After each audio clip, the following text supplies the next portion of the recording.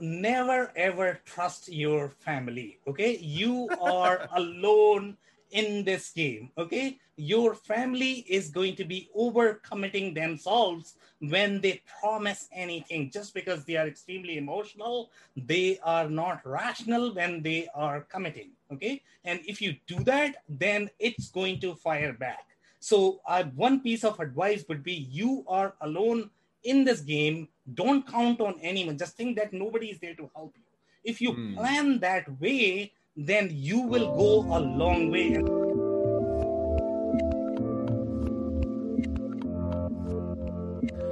Hey everyone, this is Devin Miller here with another episode of the Inventive Journey. I'm your host, Devin Miller, the serial entrepreneur that's grown several startups into 7- and 8-figure businesses, as well as the founder and CEO of Miller IP Law, where we help startups and small businesses with their patents and trademarks. If you ever need help with yours, just go to strategymeeting.com, and we're always here to help.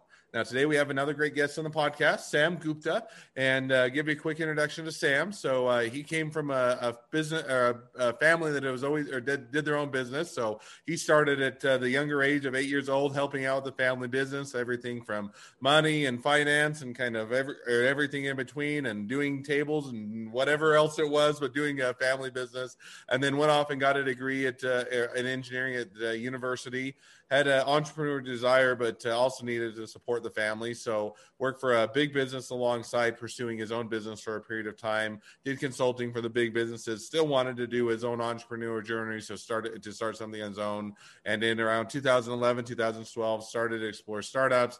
Failed on a few different, trying to get startups up and going. Decided to focus on the core of skills for a startup, and that led to starting up his own business and a couple different brands. More recently. So with that much as an introduction, welcome on the podcast, Sam. Hey, thank you so much for having me. Super excited to be here. Super excited to talk to your fun listeners. Absolutely. So I just gave a quick run through of a much longer journey. So take us back in time a bit to when you were a much younger kid and you were working on or helping out with the family business, and how your journey started from there.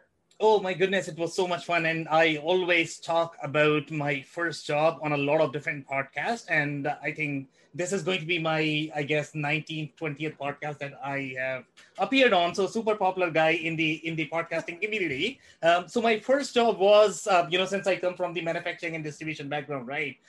So in my family, they have a saying that if you cannot be on the shop floor, and typically in the manufacturing and distribution business, you are going to have some sort of warehouse or the manufacturing shop floor where you are going to be doing a lot of physical job, which a 5-year, 6-year-old kid cannot do. But then back in the days, we used to count money because we didn't have any electronic form of payment, right? We didn't have credit cards. So we had piles of cash and somebody had to count those. So that was sort of my first job. And that was my sort of the entrepreneurial background. That's how we started, right? So when you grow up in the family business, you learn a lot of different skills. And I think we discussed this in the pre-show as well, that, by the time I went to university, I just knew about the manufacturing, the accounting, everything that you can possibly imagine from the retail, distribution, and manufacturing perspective, also from the finance perspective.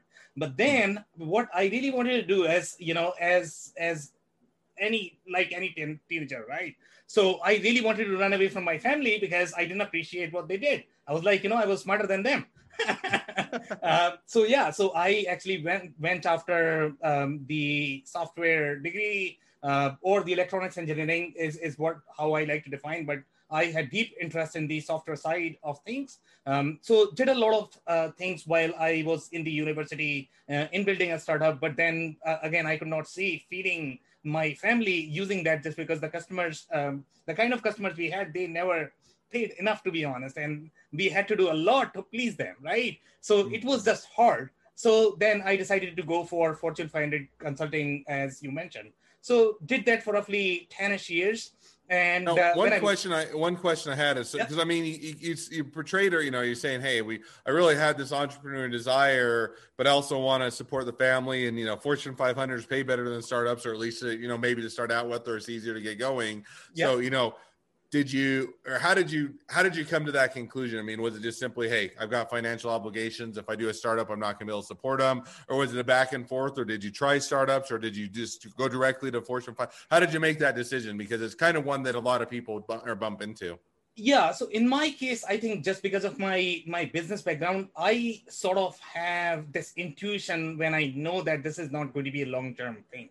Okay, so in my case, I mean, I was sort of born to do the projections in terms of cash, in terms of sustainability of the business. So I am not going to be excited about if somebody is paying, let's say, $100 a month or $200 a month, and just because I have a startup, I'm not going to be excited that oh my goodness, I mean, I have some traction here. That's not who I was. I mean, I knew that, I mean, that small money, I will not be able to grow my family. I'll not be able to, or I will not be able to hire anybody. So that was not really scalable, right? So I figured that I had some gaps overall in understanding, overall in building the startups or business, even though I came from business background, but software is a completely different business, man. I mean, every business is different. Every situation is different. Every customer group is different. Every country is different. Every product is different. Every offering is different. So just because you come from the, let's say, the manufacturing or distribution background does not mean that you can build a software company. So I had to learn it hard way, right? So okay, so since I was now hanging in the middle, so I came from my manufacturing, distribution, accounting background, but then I am actually going after the software. So I had to figure out, okay, so I have done, let's say, 3 or 4 years of software, and then I had done a lot of manufacturing distributions. What do I do now? Do I go for software, or do I go back to my retail manufacturing? So I decided, you know what? Since I started on the software journey, let me continue on that at least. Okay, just to build sort of the understanding in terms of how to work in this field. So that's why I started just exploring that path as opposed to going for something else. So that's why I went for the Fortune 500 consulting, just because of the kind of money and the backing and the learning that I needed at that stage of my life. But that entrepreneurial itch was always there with me. So I was always trying these side hustles. But again, I could never see them scaling. I could never see them a viable business, which is going to be very key in case of any startup. And I see, let's say, 60%, 70% of these startups. I mean, I don't see them as the viable business, to be honest. Okay. And I'm going to be completely upfront here. And that's why, as you may have heard or seen, that 90% of these startups they never become successful, right? And that's true as well. Just because you have very tiny traction in the beginning, that does not mean that you are probably going to be a real business. Real business requires a lot more persistence, a lot more financial backing. Somebody should be able to back you up, as opposed to simply going after an idea and I don't know whether that is going to work in the real world or not, right? So that's why I really wanted to get into deeper in terms of how to build a software business. So that's why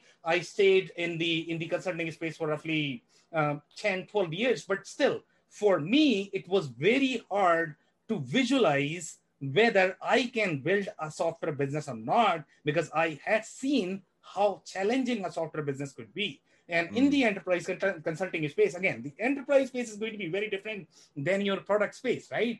So in the startup space, you are going to see a lot more companies. They are going to go after, let's say, the SaaS product or the smaller product, which are going after SMB. But the consulting that I was doing was really in the Fortune 500 space, really in the enterprise space. So now let me dive in and ask. So, you're doing the consulting, you do it for, I think you said 12, 15 years or somewhere around there. Yeah. Now, what was kind of the tipping point to say, okay, I've done this for a period of time? Because, consulting, doing it for big companies probably pays decently. And, you built up your reputation and clientele, you built up, kind of that, track record. What made you decide to then jump over and start doing your own startup, or what was kind of that tipping point? So yeah, I always wanted to do that, but I needed that financial backing, and it does take a long time to be able to have that financial backing to be able to start comfortably, and that's why it took some time for me. And for also I wanted to learn. I mean, I'm never afraid of learning. I don't want to jump into something when I don't necessarily understand how to build this business, right? So it took some time to be able to learn the industry, how what different roles are going to be there in terms of what people do in different roles, how to build different functions. Again, a business requires a lot more than just starting a business. So that's why it did take for me that 10-15 years, but by that time I had decent financial backing, to be honest. And I was married by then. Again, a lot of people are going to think, you know what, let me start business first and then I'll figure out whether I want to get married or not. In my case, I actually wanted to do everything else in terms of the having the stable life before I took any risk. It's the opposite, but I did it, right? But hey, definitely works out. So now follow up to that. So I mean, was there a specific tipping point? In other words, so you get married, you do the other things, you get the financial backing, you have the money and, or at least the ability to have some savings, and you're not putting all of your life at risk, so to speak. But what was a tipping point, or when you say, okay, I've done enough, I've saved enough, I'm ready to go, let's try this out. And, and then, once you hit that tipping point, how did you decide what you wanted to do or what you were going to land on? So in my case, obviously I was trying these things part-time always, right? So even after trying the consulting for 10-15 years, I was building startups in parallel, always working on that, right? So I would not say that I started full-time. Even after 10-12 years, I was still working full-time and trying something in parallel. That's what I was doing. So I don't know where that tipping point is going to be. I think the tipping point is going to be once I figured out, now I need to move, in full-time capacity. I think that would be a tipping point in my opinion. But before that, I think there is a story, and that is that we need to dig into, because that's where I learned a lot from the entrepreneurial journey, right? So when I was doing all of those startups, as I had told you in the pre-show, I was going after every shiny object out there. So I tried to build a startup in the medical device space, and you are in the legal, community, and you know how difficult it is to build a startup in the medical device. And I had zero expertise in that space. But you know what?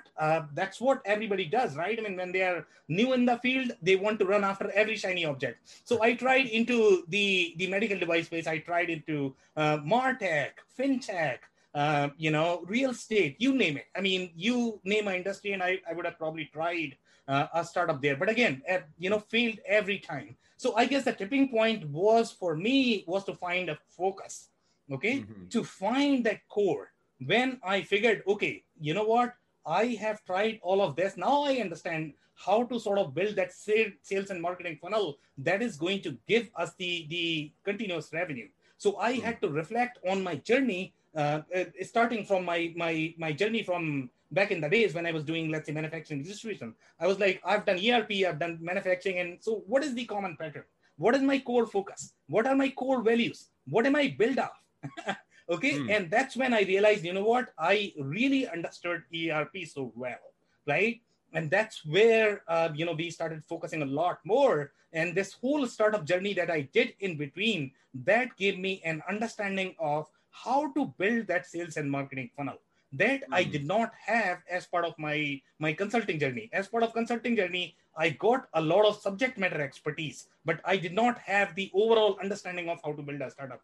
So back in somewhere in 2016, 2017 is when we started focusing a lot more on Elevate IQ. We built a business around, ERP, as you know, that's the space that we are in. And we started focusing on really core, really niching down, really focusing on the things that we were really good at. No, that definitely makes sense. And, I like it's never just I think it's hard to say there's one tipping point. I think that you start out and, okay, I'm going to try this. I might do this as a side hustle. I might try this out for a period of time, see how it goes. Is it worthwhile? Can I do this? And then you learn some skills. You probably have some failures. You pick up some more skills along the way, and you continue to have that kind of full-time job as you figuring out what you want to do as a startup, rather than just, some people will just dive in, and sometimes it works out for them, but some people will dive in, they'll say, hey, I don't really know what I'm going to do, but I'm going to try it anyway. And, and then they ping pong between a whole bunch, and then they end the day, now we're in a precarious financial position. They still haven't figured it out, and they're still doing it. So I think that there's a lot to be said for going down that path. So now you went down that path. You've been doing that for a few years now. How has it gone? Has it been successful, rewarding? Have you wish you started earlier? You wish you could go back, or kind of how's that all gone for you? Well, it's gone really well. Obviously, COVID has been a crazy situation for all of us. I don't think anybody was really prepared for COVID because we have not experienced this before. But overall, I think it's gone pretty well. To be honest, right now the position that we are in overall from our positioning, branding, marketing, and overall visibility in the market, overall trust, I would say, from the customer perspective. I think we are in a very good position despite COVID. Hmm. No, I think that definitely, that's always, there's always things that you have to pivot and adjust to. And COVID was certainly one for a lot of businesses. But as you figure it out, as you adapt, and as you move forward, I think it still presents a lot of opportunities. So it sounds like you guys have continued to make your way forward on that. So now as we jump, now as you're looking kind of into the future, taking, the next 6 to 12 months, where do you see things headed, and where are you guys going to go? So right now, from the positioning perspective, and let me give a little story in terms of overall journey of the company as well, in terms of the way we built. So when we started, obviously we wanted to, our vision was, how can we survive? That's the first thing that, in my opinion, all of the businesses should think of. So initially, when we started, we had, let's say, cash for 12 to 18 months or whatever. And we are a service business. I mean, we are not really investor funded. So we need to be extremely conscious about the cost. And in our case, the labor that we have and the people that we have, they are extremely expensive. We are in the programming space, and as you know how expensive the consultant or the programmers are going to be. So we need to be extremely sensitive and extremely conscious of our cash position always. So initially, when I started, in fact, I mean, I have a funny story, and maybe that probably is a tipping point, for me, because my wife actually tipped me over, and she was like, you know what, I have started these businesses, and I have done it, and here is my $8,000 that you can take, and you can start this business. And I was like, are you sure about that? And in my case, I always want to look at every idea that anybody may have, and I want to consider them seriously. In my case, I'm more of the execution guy. If you give me a problem, I will take it to the end. That's my strength. Always. Okay. She gave me a problem. Okay. It was a tough time, to be honest. Okay. $8,000 is nothing. I mean, nobody should be starting a business in $8,000. The moral of the story is, so we started, we ended up selling our house and that's how we got cash for 12 to 18 months. And that's what I probably had from the beginning in my mind, to be honest. I mean, that's how we wanted to operate, right? So that was kind of the tipping point. But overall, from the journey perspective, what we really wanted to do is how can we be stable from the revenue perspective in, let's say, first couple of years. And after that, we can think about building on top of that. So initially, when we were thinking about the sales and marketing spend, right, we were super conscious. Okay, how can we get the first customer? That was always the first priority. How can we get the reliable customer who's always going to pay us, despite of, how expensive we are or whatever, right? I mean, see, you need to have that kind of trust with your first customer so that you have the scalable customer model, a scalable revenue model, right?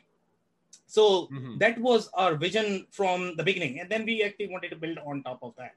So, yeah, when we started doing that, we figured out, okay, what are the channels that are really performing for us? What are the channels that are really bringing the ROI for us? And the ROI needs to be in the micro P&L segments, the way I like to think, okay? I like to think of my business. I always like to split my business in, let's say, 10 different segments. And out of those 10 different segments, do I have my rough P&L, on the back of my envelope anytime if I want to pull, okay? And I want to compare, okay, what is working, what is not working.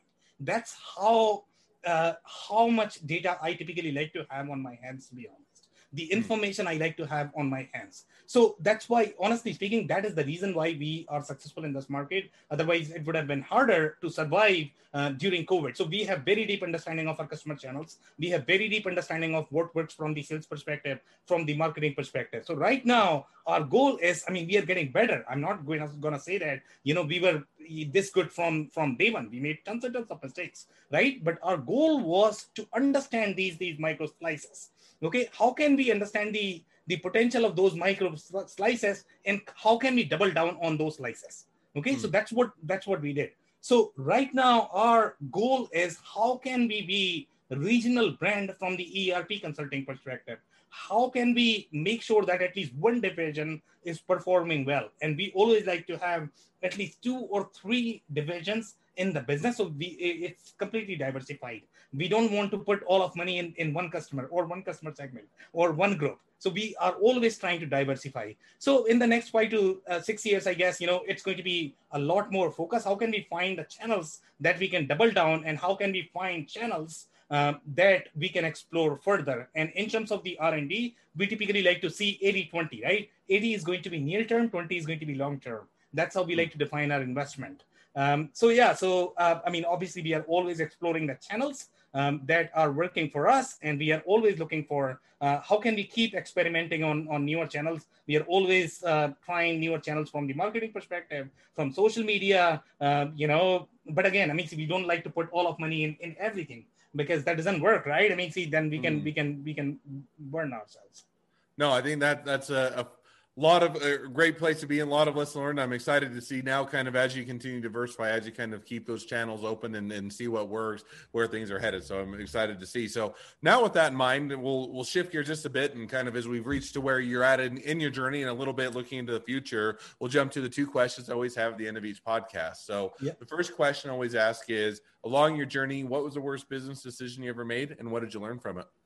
So my worst business decision is going to be not trusting the branding and marketing enough. In my business, I always believed that, it was a slightly more sales driven business, and we barely invested anything in marketing. Even if you are talking about free marketing, even if you are talking about investing time, we had zero visibility from the brand perspective, from the marketing perspective. That has been a learning. If we sort of, diversified us a bit and maybe did 70% sales and 30% marketing and branding, just write blogs on a consistent basis, just build your SEO, build your domain authority. That is something we did not do. And we realized that, we should have done that from very beginning, just because, when you look at the outbound, it's all sunk cost in our mind, right? But the inbound marketing is almost your asset. So make sure you are always building the assets from the marketing perspective, because that is going to be long term. Your outbound is all short term. So I would say the worst decision that we have made is going to be not trusting marketing and branding enough. No, and I think, I think that definitely makes sense. It's one that it's an easy one to make the mistakes, and, who to trust and where to put the money and how to make the decisions is always a hard one. And sometimes you have to learn what you should have trusted or what you should have done by what you didn't do and what you didn't trust. And then you learn your lessons from there. So now as we jump to the second question I always have, which is, now if you're talking to someone that's just getting into a startup or a small business, what'd be the one piece of advice you'd give them?